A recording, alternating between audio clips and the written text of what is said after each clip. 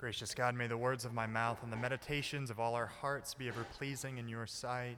You are our rock and our Redeemer. Amen. Please be seated.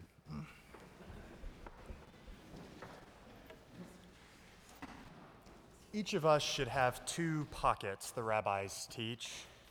In one pocket should be the reminder, I am dust and ashes. And in the other, we should have written, for me, the universe was made. For you, the universe was made. Why did God create the universe? Why did God create you? Out of love, for the love of it.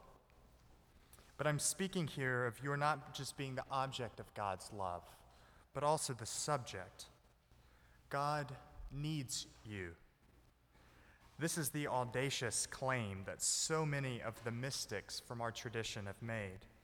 And Gellius Silesius, the German mystic, said, if God stopped thinking of me, he would cease to exist.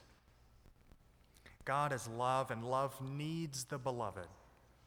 This isn't to say that if God didn't have us, he would cease to be omniscient or eternal. But it is to say that love needs to give itself away.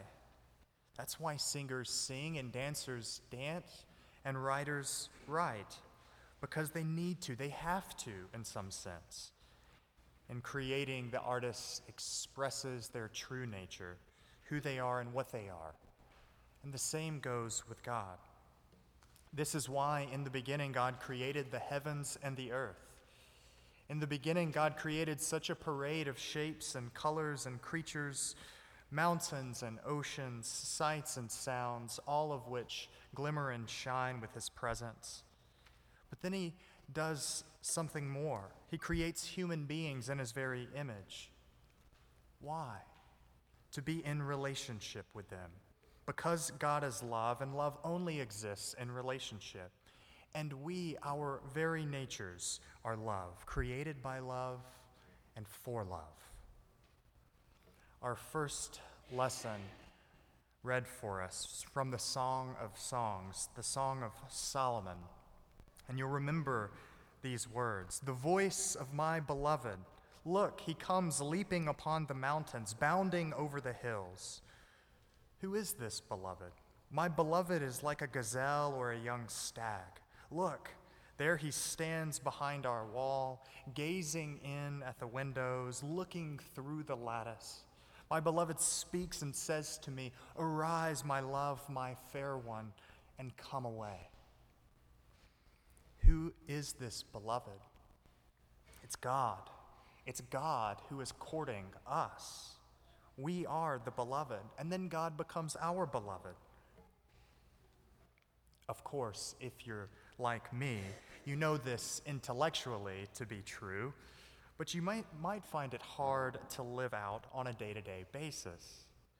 The voice of the beloved can often get drowned out by resentment, bitterness, and jealousy. Perhaps there's something about our own life where we find ourselves coming up short compared to someone else's life, which we eye.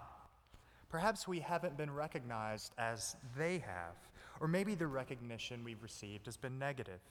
Perhaps we've been given certain work to do or been denied certain work to do.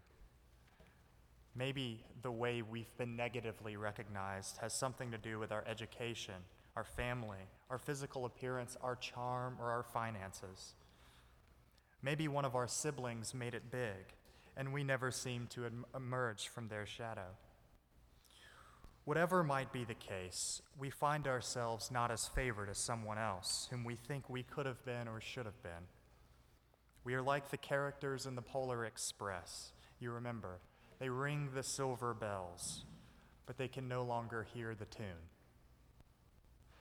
The temptation I am highlighting here is the almost constant allure to be someone else, to want another's life. This is illustrated wonderfully in an old Hasidic tale that says that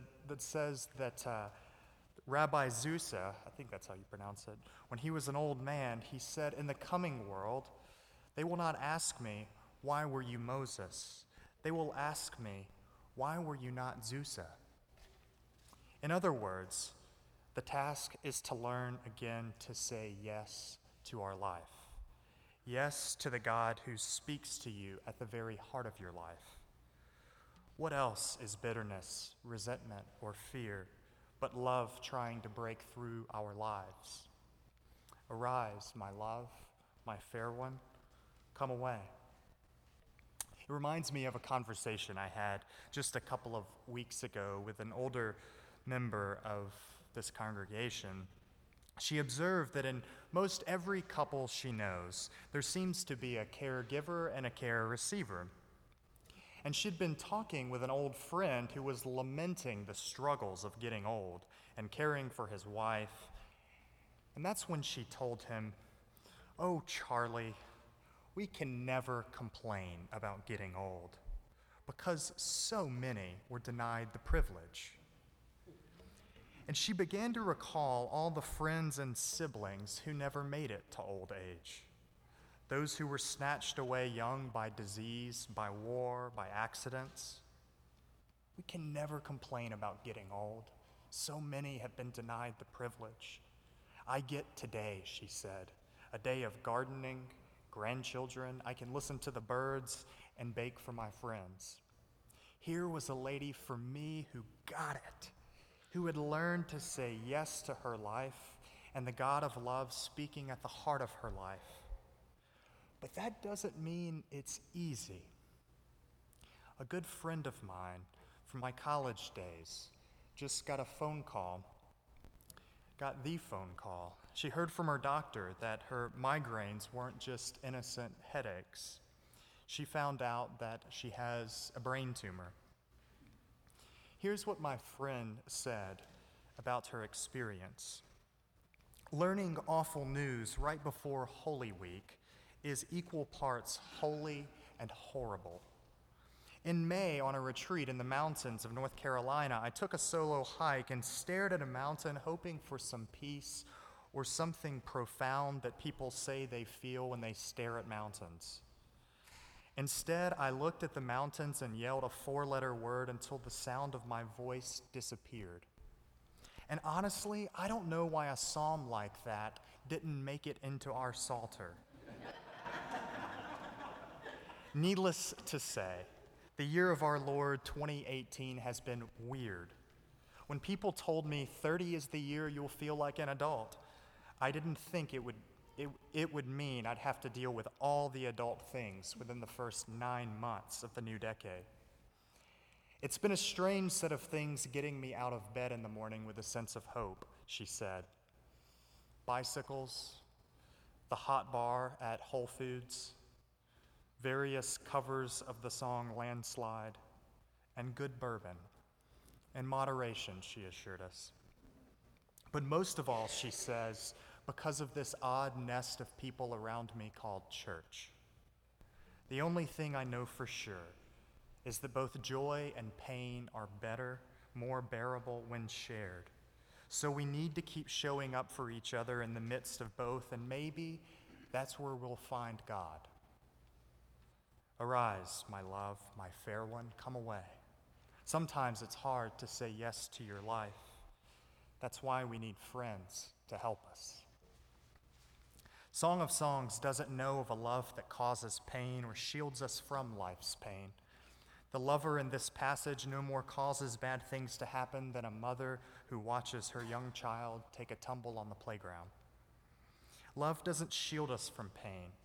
No, love runs to be near pain. Love says, if the only way you can pray is to shout a 4-letter word into the distance, that's okay. Can I come shout with you? It can be a hard thing to open yourself to this presence. It asks us to risk tremendous vulnerability to find the will to say yes to God in our lives. Because we live in a damaged world, riven by cancer, old age, broken hearts, and yes, broken churches. It's hard to find love through life's pain. And the only way it's possible is because we were created by, with, and for love. Love is our nature. and hearing love's voice is the way to be fully alive. You need not change to be loved by God, but the love of God will change you more and more into the beloved. St. Gregory of Nyssa, writing in the 4th century, said, "When I face my beloved with my entire surface, all the beauty of his form is reflected in me." As we say yes to our lives and yes to the God speaking at the heart of our life, all the beauty of his form will be reflected in us. Amen.